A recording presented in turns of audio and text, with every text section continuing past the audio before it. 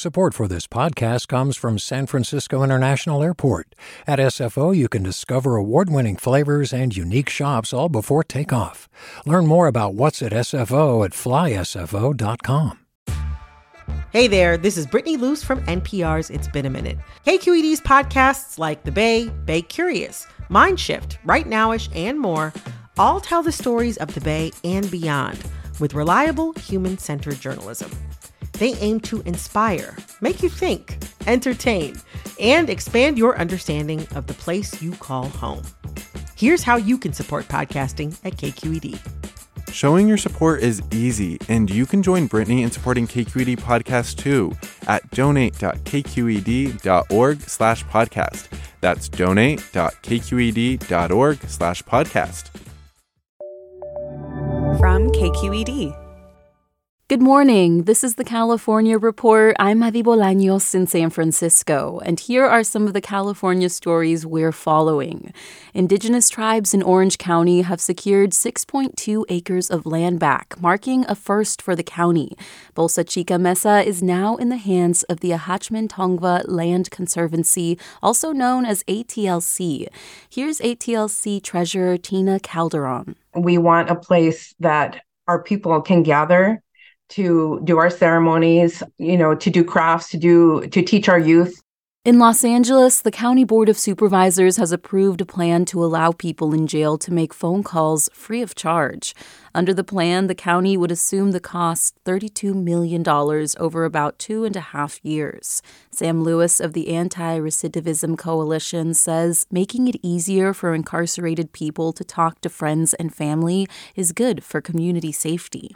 And it's vitally important to keep a person connected to their family. That's part of the rehabilitation process. And more than 7 million people are expected to be traveling in California for Thanksgiving this week, equal to pre-pandemic levels. San Francisco International Airport expects a total of 1.4 million travelers during the holiday period, and LAX will see nearly twice that many people. And more travelers are riding the rails, too. Amtrak is expecting about 750,000 people will be taking the train in the next few days. Construction on the Pajaro River levee that breached and flooded hundreds of homes in March will begin next summer. KQED's Ezra David Romero reports. State and federal leaders gathered in Watsonville to sign off on the project partnership that allows work on the levee to begin. The upgrades will cost around $500 million, paid through a mix of federal, state, and local money.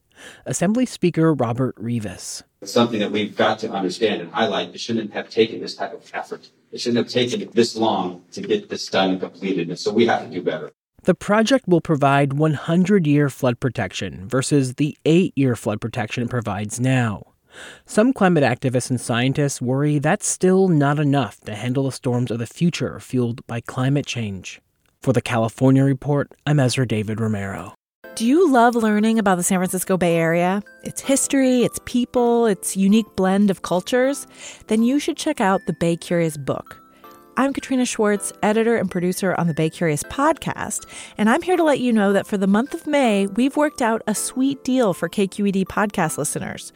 Right now, you can get the Bay Curious ebook for $1.99. That's right, $1.99. Just search for Bay Curious wherever you get your ebooks or find a link in our show notes. This offer does expire at the end of the month, though, so you'll want to act on it fast. Happy reading!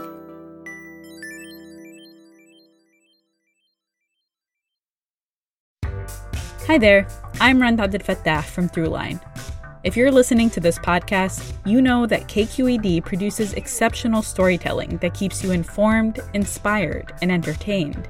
Their podcasts cover issues from your neighborhood to the entire country and everything in between. Support this work today. You can help us continue to bring quality podcasts to your ears. Just head to donate.kqed.org/podcast. That's donate.kqed.org/podcast. While many Americans feel the COVID pandemic is in the past, countless others are still feeling symptoms months or even years after they were infected. They're suffering from long COVID. One such person is Bay Area writer and author Mary Ladd, who recruited more than 40 people from across the country to share essays and poetry in the Long COVID Reader, released earlier this month. The California Report's Keith Mizuguchi spoke to Ladd and contributor Lisa Carpentier about the anthology. He first asked Ladd why she started the project. I decided to do this book because it seemed that there was a major need. Our community continues to grow every minute, every day, and each of us are going through very difficult, challenging things in our work, in our personal life, in our abilities have been greatly diminished. And I noticed that there is not a book that uses literature where people can do essays, poems, and short takes on what exactly it's like to live with long COVID. One of the issues we have is that we appear to be well a lot of the times. So our community thinks, but you're fine, but you had COVID months ago, but that was 2 years ago. And then the reality is a lot more challenging for us. You also brought in people that are not necessarily writers or, artists. It's people that are living with this virus every day. What was the idea behind that? I wanted to make it as accessible as possible. And if there's a requirement that you be a professional writer, then this book would just be open to a much smaller pool. And also I thought if we opened it up, then we would get a lot more perspectives from people who have not been published before. Lisa, you are not a writer by profession. You work with the U.S. Postal Service, but you do have long COVID. What made you interested in participating in this project? I saw a post on social media, kind of like an open call, and it was for submissions for an anthology. And I've written a lot of things down since I got sick because in general, with my work, I've been out for 2 years now on sick leave because I can't do my job anymore. So I've had a lot of time on my hands and there's a lot of feelings there. So many people were abandoned. They forgot about us. Oh, the pandemic's over. We're done. I wasn't done with it. So I was happy to write anything and have someone listen. Has the writing process overall been something that's sort of healing for you and being able to express your words, your ideas, your thoughts in a way that you might not be able to, verbally and communicate with other people? Yeah, a lot of it is private thoughts too on how it affects me that I'm afraid to tell people because your whole mind changes and you can't remember things anymore and you become depressed. And this was a way for me to express that without, I guess, burdening everybody around me because I'm already burdening them physically. And emotionally, I don't want to do that anymore. And finally, Mary, what do you hope people can get out of this book? I hope that it provides a lot of healing for our long COVID community. I'm not talking about healing them of the long COVID itself, but healing when you read your story, when you can relate to what is on the page. When you feel seen and you feel heard, it's very empowering. It can help. It provides meaning and it provides support. Each of us are one infection away from having the same condition. That's all it takes. You could be joining us very soon. Mary and Lisa, thanks so much for your time and best of luck in your journey. Thanks so much, Keith. Appreciate it.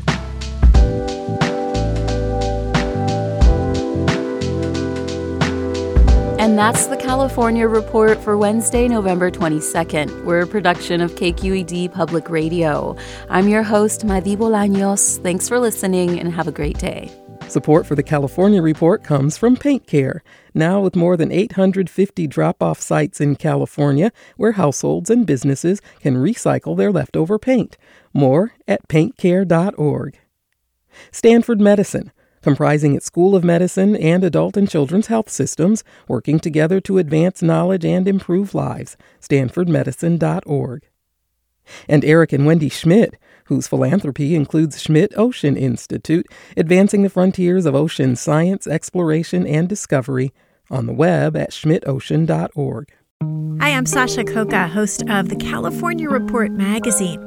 Every week, we bring you stories about what connects us in the giant, diverse Golden State. Because what happens in California changes the world. I love this place. We were once seen as like the place to be, California. The land of milk and honey. That's where you go to Sunshine State, but we just have challenges right now. KQED's California Report magazine. New episodes drop every Friday, wherever you get your podcasts. Hey, it's Avery Trufelman, host of Articles of Interest, and I've got to say, I've been a fan of KQED ever since I was a little kid, and I would come out to San Francisco to visit my grandma. It was just what we'd always turn on every time we got in the car, every time we were making dinner and turning on the radio. It was always KQED.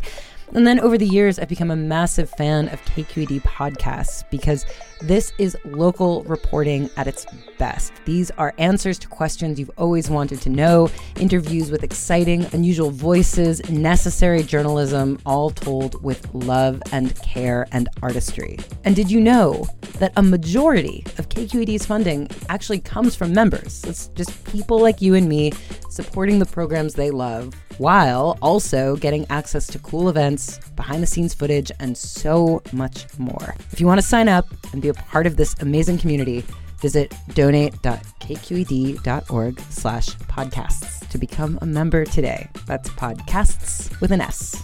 Thank you for listening, and thank you for your support.